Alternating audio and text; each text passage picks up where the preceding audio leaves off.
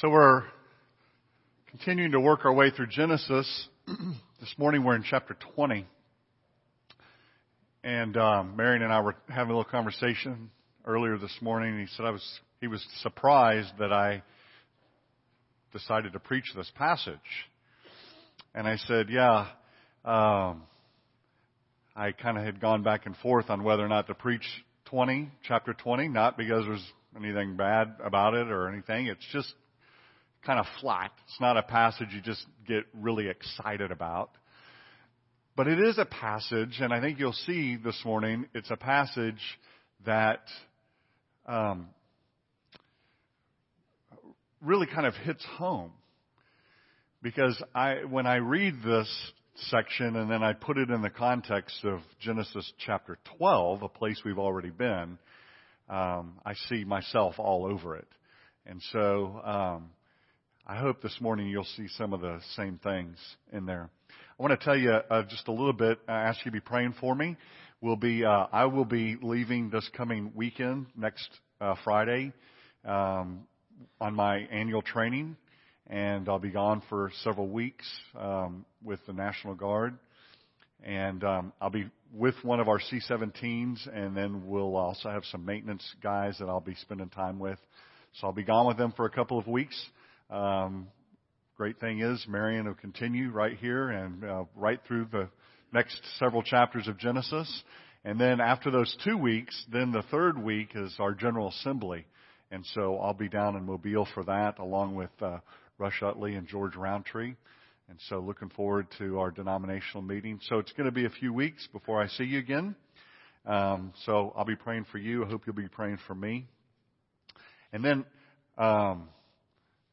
I hope you get a chance. My brother's here this morning, so I want you. He's the one with the beard. So I want you to meet my brother and my sister-in-law and their son Noah. And so if you get a chance, swing over there and say hi to them. But they came over for a visit. So Genesis chapter 19. If you've got a pew Bible, then you're on page 13 is where you are, and we're going to read this chapter together. And then talk about it. Genesis chapter 20, beginning in verse 1. Now Abraham moved on from there into the region of the Negev and lived between Kadesh and Shur. For a while he stayed in Gerar, and there Abraham said to his wife Sarah, "She is my sister." Said of his wife Sarah, "She is my sister." Then Abimelech, king of Gerar, sent for Sarah and took her. But God came to Abimelech in a dream one night and said to him, "You are as good as dead because of the woman you have taken. She is a married woman." Now Abimelech had not gone near her, so he said, "Lord, will you destroy an innocent nation? Did he not say to me, 'She is my sister'? And didn't she also say, 'He is my brother'? I have done this with a clear conscience and clean hands." Then God said to him in the dream, "Yes, I know you did this with a clear conscience, and so I have kept you from sinning against me. And that is why I did not let you touch her. Now return the man's wife, for he is a prophet, and he will pray for you, and you will live. But if you do not return her, you may be sure that you and all who belong to you will die." Early the next morning, Abimelech summoned all his officials, and when he told them all that had happened, they were very much afraid. Then Abimelech called Abraham in and said, "What have you done to us? How have I wronged you that you have brought such great guilt upon me and my kingdom? You have done things to me that should never be done." And Abimelech asked Abraham, "What was your reason for doing this?" Abraham replied, "I said to myself, 'There is surely no fear of God in this place, and they will kill me because of my wife.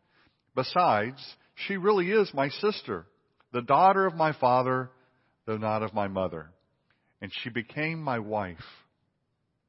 And when God had me wander from my father's household, I said to her, This is how you can show your love to me. Everywhere we go, say of me, he is my brother. Then Abimelech brought sheep and cattle and female slaves and gave them to Abraham, and he returned Sarah, his wife, to him. And Abimelech said, "My land is before you. Live wherever you like." To Sarah he said, "I am giving your brother 1,000 shekels of silver. This is to cover the offense against you before all who are with you. You are completely vindicated." Then Abraham prayed to God, and God healed Abimelech, his wife, and his female slaves so that they could have children again. For the Lord had kept all the women in Abimelech's household from conceiving because of Abraham's wife, Sarah. Let's pray. Father, we want to give you thanks this morning for your word, and we want to ask that you'll help us. You'll aid us in our understanding of it. But more than that, Father, we want it to be a part of our lives. We want it to change us. And so we ask this morning that you would not leave us as we came this morning, but on account of your word, that you would be at work in us. You would transform us continually after the image of your Son, and all for your glory. In Jesus' name, amen. Well, do you see yourself here? Chapter 20? Somewhere? Anywhere? Probably not. So let's get to work, shall we? You've got an outline in your bulletin, and you'll notice there that we're talking about the subject is when faith falters. And the first thing I want you to see is the temptation that never sleeps. When we moved into our house this past late summer, about 9 or 10 months ago, we moved in, we had a new 3-year-old wandering the house. Now, it's been a while since we had a 3-year-old. And this 3-year-old was doing what most 3-year-olds do, and that is get into everything. And so Jody, being the good mother that she is, began to, put wall socket plugs in, and she, put a giant chain on the kitchen sink, with the counter underneath there, and everything that needed to be child-proof, Jody began to child-proof, which is what any good mother would do. But we had these handles in our house, door handles. They're not the kind of knobs that you turn that would be difficult for a 3-year-old to grab a hold of and turn. They're the up and down levers. Okay? Are you with me? Now, that posed a great challenge because we didn't want to go through the house changing all of those doorknobs, from levers into handles. And so we just closed the doors good, and what we began doing was locking them actually. And then if you needed to get in there, you'd have to get a little pin and poke. Anyways, it was a mess. And we didn't always do it. And so not terribly long after we got into the house, Kylie found her way into the bathroom, and a big bowl of water was in there that she discovered. Are you tracking? Jody and I made it very unpleasant for her to have discovered that big bowl of water in the bathroom. But it seemed like no amount of unpleasantness would keep her from going back into the bathroom to discover and play in that big bowl of water. Nothing that we did seemed to stop her from going in there until finally she just got bored with it and tired of the showers and the soaping and everything that accompanied it. But we couldn't get her off of it for a while. She was focused on finding that bowl of water in the bathroom. I don't know about you. When I come to this passage and I read these first 2 verses, right? Abraham moved on from there to the region of the Negev. And then he said, while they were in Gerar, he said to his wife Sarah, "She is my sister." Then Abimelech, king of Gerar, sent for Sarah and took her. It's the same story that we've had again. So when I get there and I read those 2 verses, I scratch my head a little bit and I go, haven't we been here before? And we have. Genesis chapter 12, Abraham and Sarah went down to Egypt, and when they got down there, or they were on their way, remember, Abraham looked at his wife Sarah and said, when we get there, this is the story. The story is, you're my sister, not my wife. And you'll recall that when we went through it in Genesis chapter 12, we talked about Abraham's lack of faith because God had just promised him, I will be for you and against those who are against you. And yet when they got down to Egypt, he couldn't help himself. He went into defensive mode and he began to self-protect and come up with all of these concocted stories instead of just going with God's promise. And so here we are. We are right back in the same place we were earlier. Abraham gives us reasoning. Abimelech wants to know, why is it that you've done this? Why did you do this? And Abimelech and Abraham answers him. And here's his answers. It's threefold. He says, well, I believe that there was no fear of God in this place and that you would surely kill me for my wife. That's pretty good. That's sound reasoning. He understood that the kings of the nations were not God-fearing people and that his wife, being beautiful, perhaps would catch the eye of one of these kings and they would kill Abraham and take his wife. That was his first rationalization. The second part of the story was, she's my half-sister, which is true. But that's not the whole story.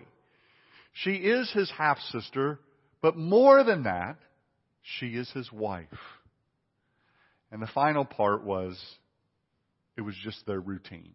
This was their story. They had put this story together when they were early in their marriage, and it was a story that they just stuck to. They just couldn't get out of the habit of telling the story, apparently, even though God had given him these promises. And so you go back and you think about this. You think about the promise that God had given to him, that he would bless those who blessed him. He would curse those who cursed him. God had squarely put himself in Abraham's corner. Listen, Abraham, I am for you. He had promised to Abraham, listen, you will be the father of a great nation. They've had even more than that now because they had the promise that Sarah was going to have a son. None of that can happen if God lets Abimelech or another king kill Abraham and take his wife. And so you have to, at this point, sort of call a spade a spade. What Abraham did was sinful. He was doubting. He was not trusting. It was a lack of faith on his part because he had very straightforward promises from God. Now here's where the story begins to, I hope, resonate in your heart somewhat, right? Just like Kylie couldn't stop going to that room and finding that big bowl of water and playing in it, no matter the consequences. Abraham could not stop going to the story.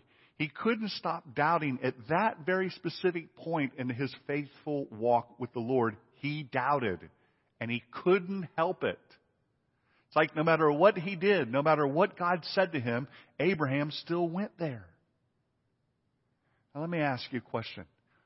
Where is it in your life that you go to, right? What is the thing that you just can't help yourself? It calls out to you. It cries out to you. And when it cries, when it calls, when that temptation comes, and it does, you succumb to it. It's there. It's in your life. What is it? What is the thing? Worry, doubt, fear, lust? Where is it? What is it? Because it's no doubt there. We see it all the way through Scripture. Man after man, woman after woman dealing with it. Listen, a lack of faith doesn't normally... the Christians struggle with faith. Isn't usually, we don't go from living a faithful life to suddenly doubting the divinity of Christ. Those aren't usually the sorts of doubts. Those aren't the reckonings of faith that we have. It's when the C word is uttered by the doctor. Right? Those are the moments where our faith falters. What does it look like in your life? There's a temptation to doubt God when things like that come. A temptation to be faithless. When we're living, life is happening all around us, and things enter our life like that are difficult. That's the way it was in Abraham's life. Marion read for us Romans 7. I want you to listen to that one little section of it again and tell me that section doesn't resonate a little in your life. Paul says in verse 14, we know that the law is spiritual, but I am unspiritual, sold as a slave to sin. I do not understand what I do. This is where it's a little bit of a woodchuck, okay? For what I want to do, I do not do, but what I hate to do. Does that resonate at all with you? What I want to do, that I don't do, but what I hate, that I do. See, Paul's saying, listen, there's a giant bowl and there's just gravity draws me towards it. I don't want to go there. I don't want to end up at that place, but I do. And it happens time and time and time again. What keeps us from following through on the saving faith that we exercised when we trusted Christ? What is it that keeps you from following through on that? And it's this, that in many ways we are still unspiritual. In many ways our hearts still have spots in them, places that we will go, rooms that have yet to be opened and cleaned, and we will go there. So don't be shocked and don't be surprised when it happens to you. Abraham experienced it. Paul experienced it. Every other person in the Bible experienced it except for one. We'll talk about him in a little bit. Every single saint has been there. So don't be shocked and don't be surprised. And if you aren't shocked and you aren't surprised, then what should you be? How about saddened? Jesus said, blessed are those who mourn. And the reason that we mourn is that we live in a world ravaged by sin. And we ourselves and our lives know and experience sin. And sin should cause us to mourn. It should push us to that place where we see it, we understand it, we know it, and we should mourn for it when it happens in our lives.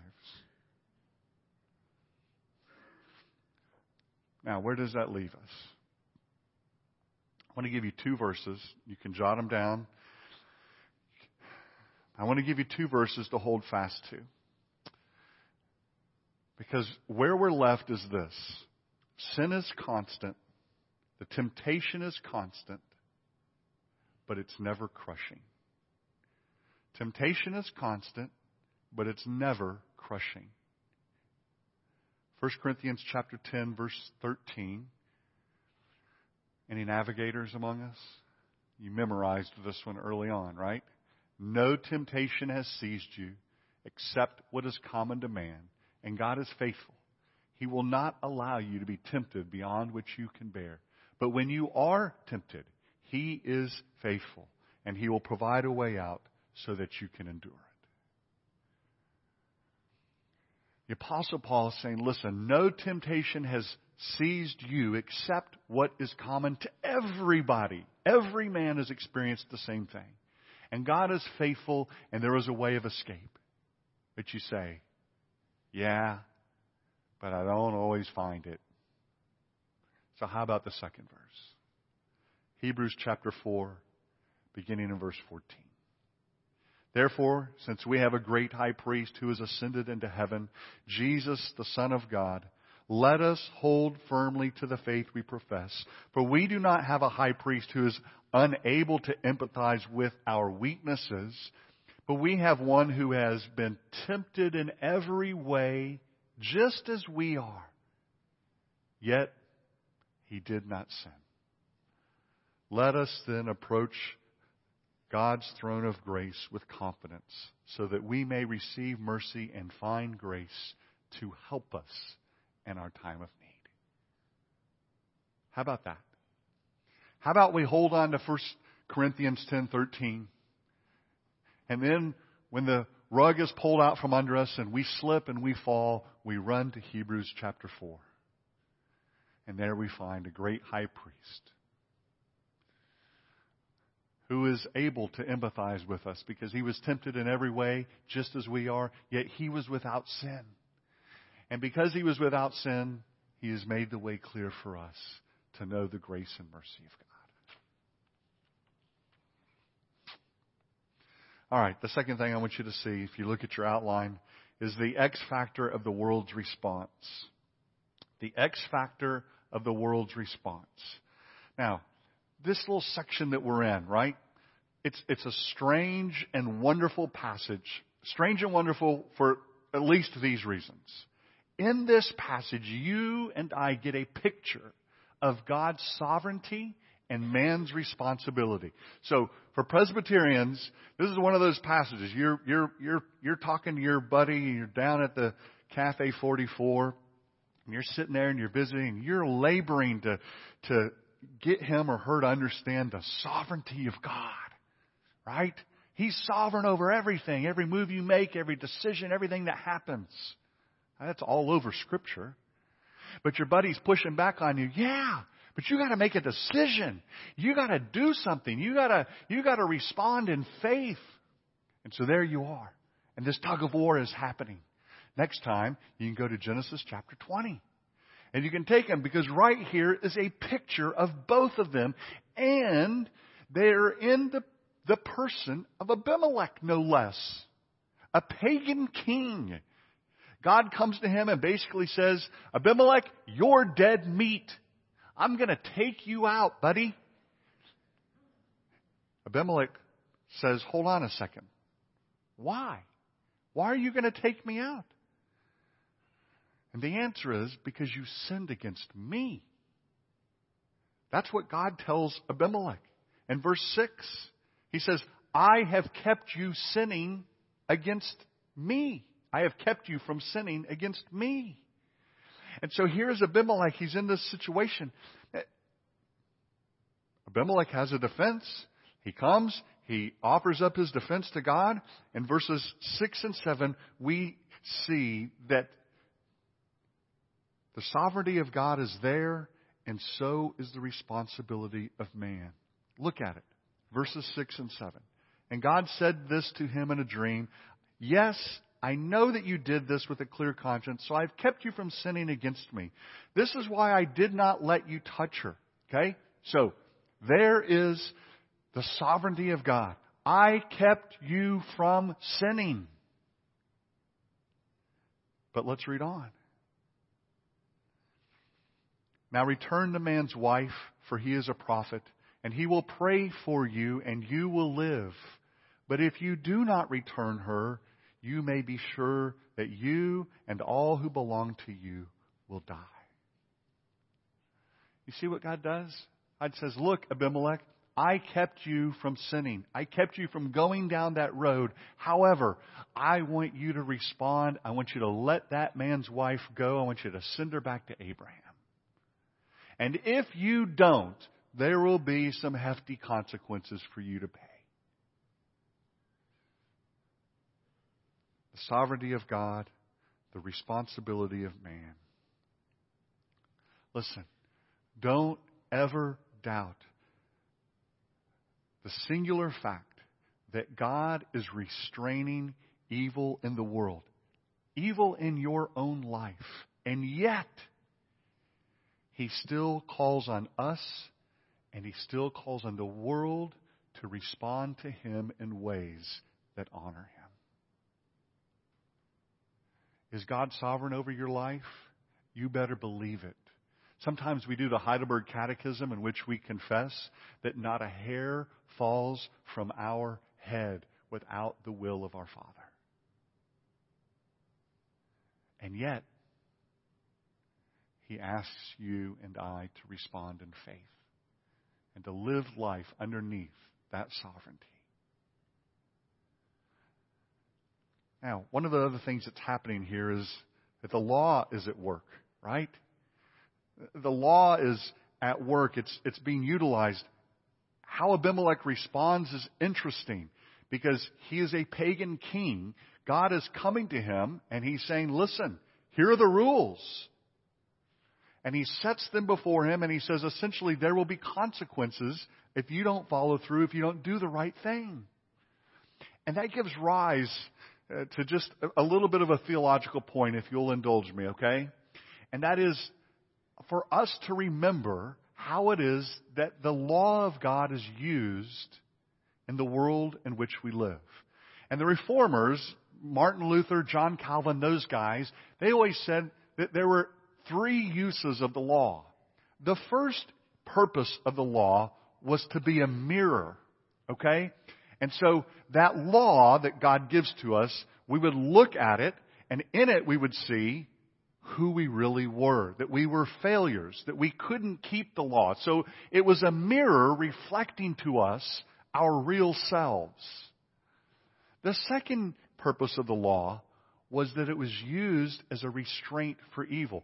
So the law was there, and where the law was there, it suppressed, it tamped down the evil desires of man. And so what you're seeing here in Abimelech's life is that the law is fulfilling some of that purpose. It is tamping down what would normally have been just a slam dunk for King Abimelech, and that is, yeah, I like Sarah, she's beautiful, I'm going to make her a part of my harem. But in this instance, God comes and the law tamps down the evil desires of King Abimelech's heart. And then the third use of the law was to reveal what is pleasing to God for those who were His. Notice that there is no purpose in the law to save you. The law never saves. And so here in this story, there's some law at work. And it's at work restraining the evil heart of Abimelech. And his response is critical. And the world in which we live in, the response of the world is critical because God's law is at work around us. We may call it common grace or some sort of common law that people, they don't know where it necessarily comes from. We just kind of all seem to agree to it. We understand that it's been imposed on us from the outside because God has given it to us. And we see it at work in the people around us. And sometimes we see its violation and the destruction that follows. All right, let's move on to the third point. I want you to see the grace that God's servant brings. The last 2 points are somewhat shorter, but I want you to see in this little section, there's no getting around a very important part of the story. And that is, we already see in Genesis 20, verse 17, we see Abraham becoming that blessing to the nations that God said he would become. And we see it in a very weird way, and that is in verse 17, Abraham prays for King Abimelech and his family and all those people who are in his court.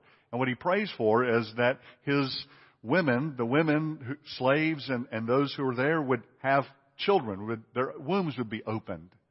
You kind of scratch your head. It is somewhat odd, but that's what Abraham prays for him because God had apparently not allowed them to have children during this period. And so here is Abraham going before God. Now, we've been here before. We were here in chapter 18. Remember? Abraham went and he prayed for the city of Sodom. He prayed for God's name, for the city of Sodom, and for the righteous who dwelled there. And now here's Abraham praying for a pagan king and his family.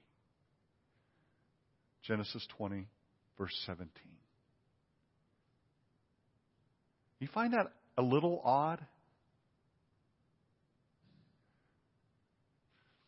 Tim Keller's fond of saying, God never calls you to himself. He never blesses you without also making you a blessing. And in this instance, Abraham is a blessing to a pagan king.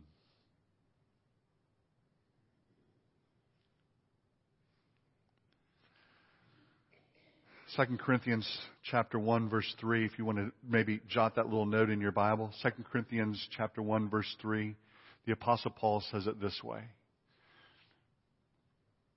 That God has worked in your life so that the things that He has done in your life would overflow into the lives of others. That the affliction you have endured, the suffering that you have gone through, He has ministered to you in the midst of that so that you would be a minister to others.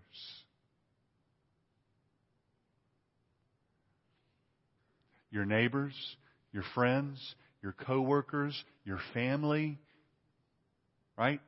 He never blesses you without also making you a blessing. And that's what He had promised to do in the life of Abraham. We just maybe don't expect to see it so quickly, but here he is, again, acting as a prophet and somewhat of a priest interceding for a pagan king. Let me ask you, who are you interceding for? Are you a blessing to those around you in some description? In some way? Father Abraham was.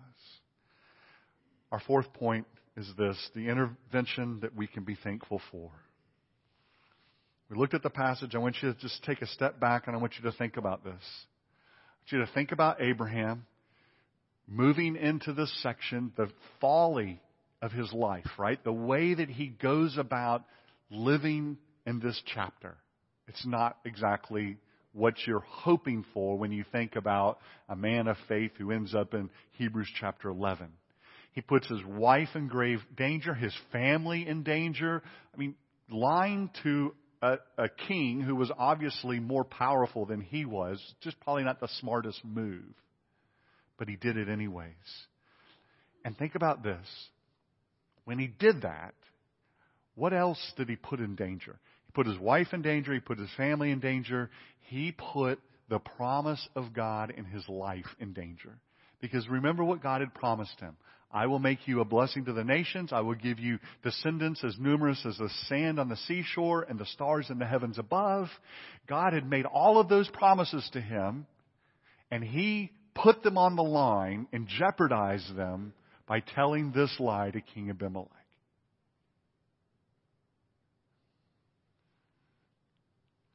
But I want you to notice verse 3. Verse 3 starts off with two words. But God. How often does that happen? Only all the time, okay?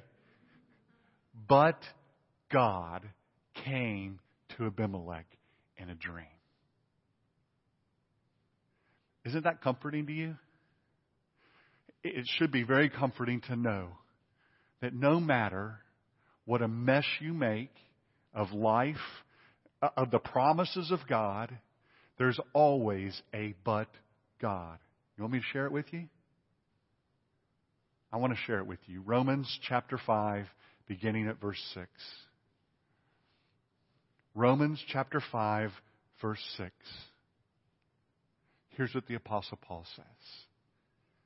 You see, at just the right time. At just the right time, when we were still powerless, Christ died for the ungodly. Very rarely, Paul says, will anyone die for a righteous person, though for a good person, someone might possibly dare to die. And then, verse 8, he says, but God demonstrates His own love for us in this. In what? While we were yet sinners, Christ died for us. Isn't that a beautiful but God? But God, He intervened. And while we were yet sinners, Christ died for us.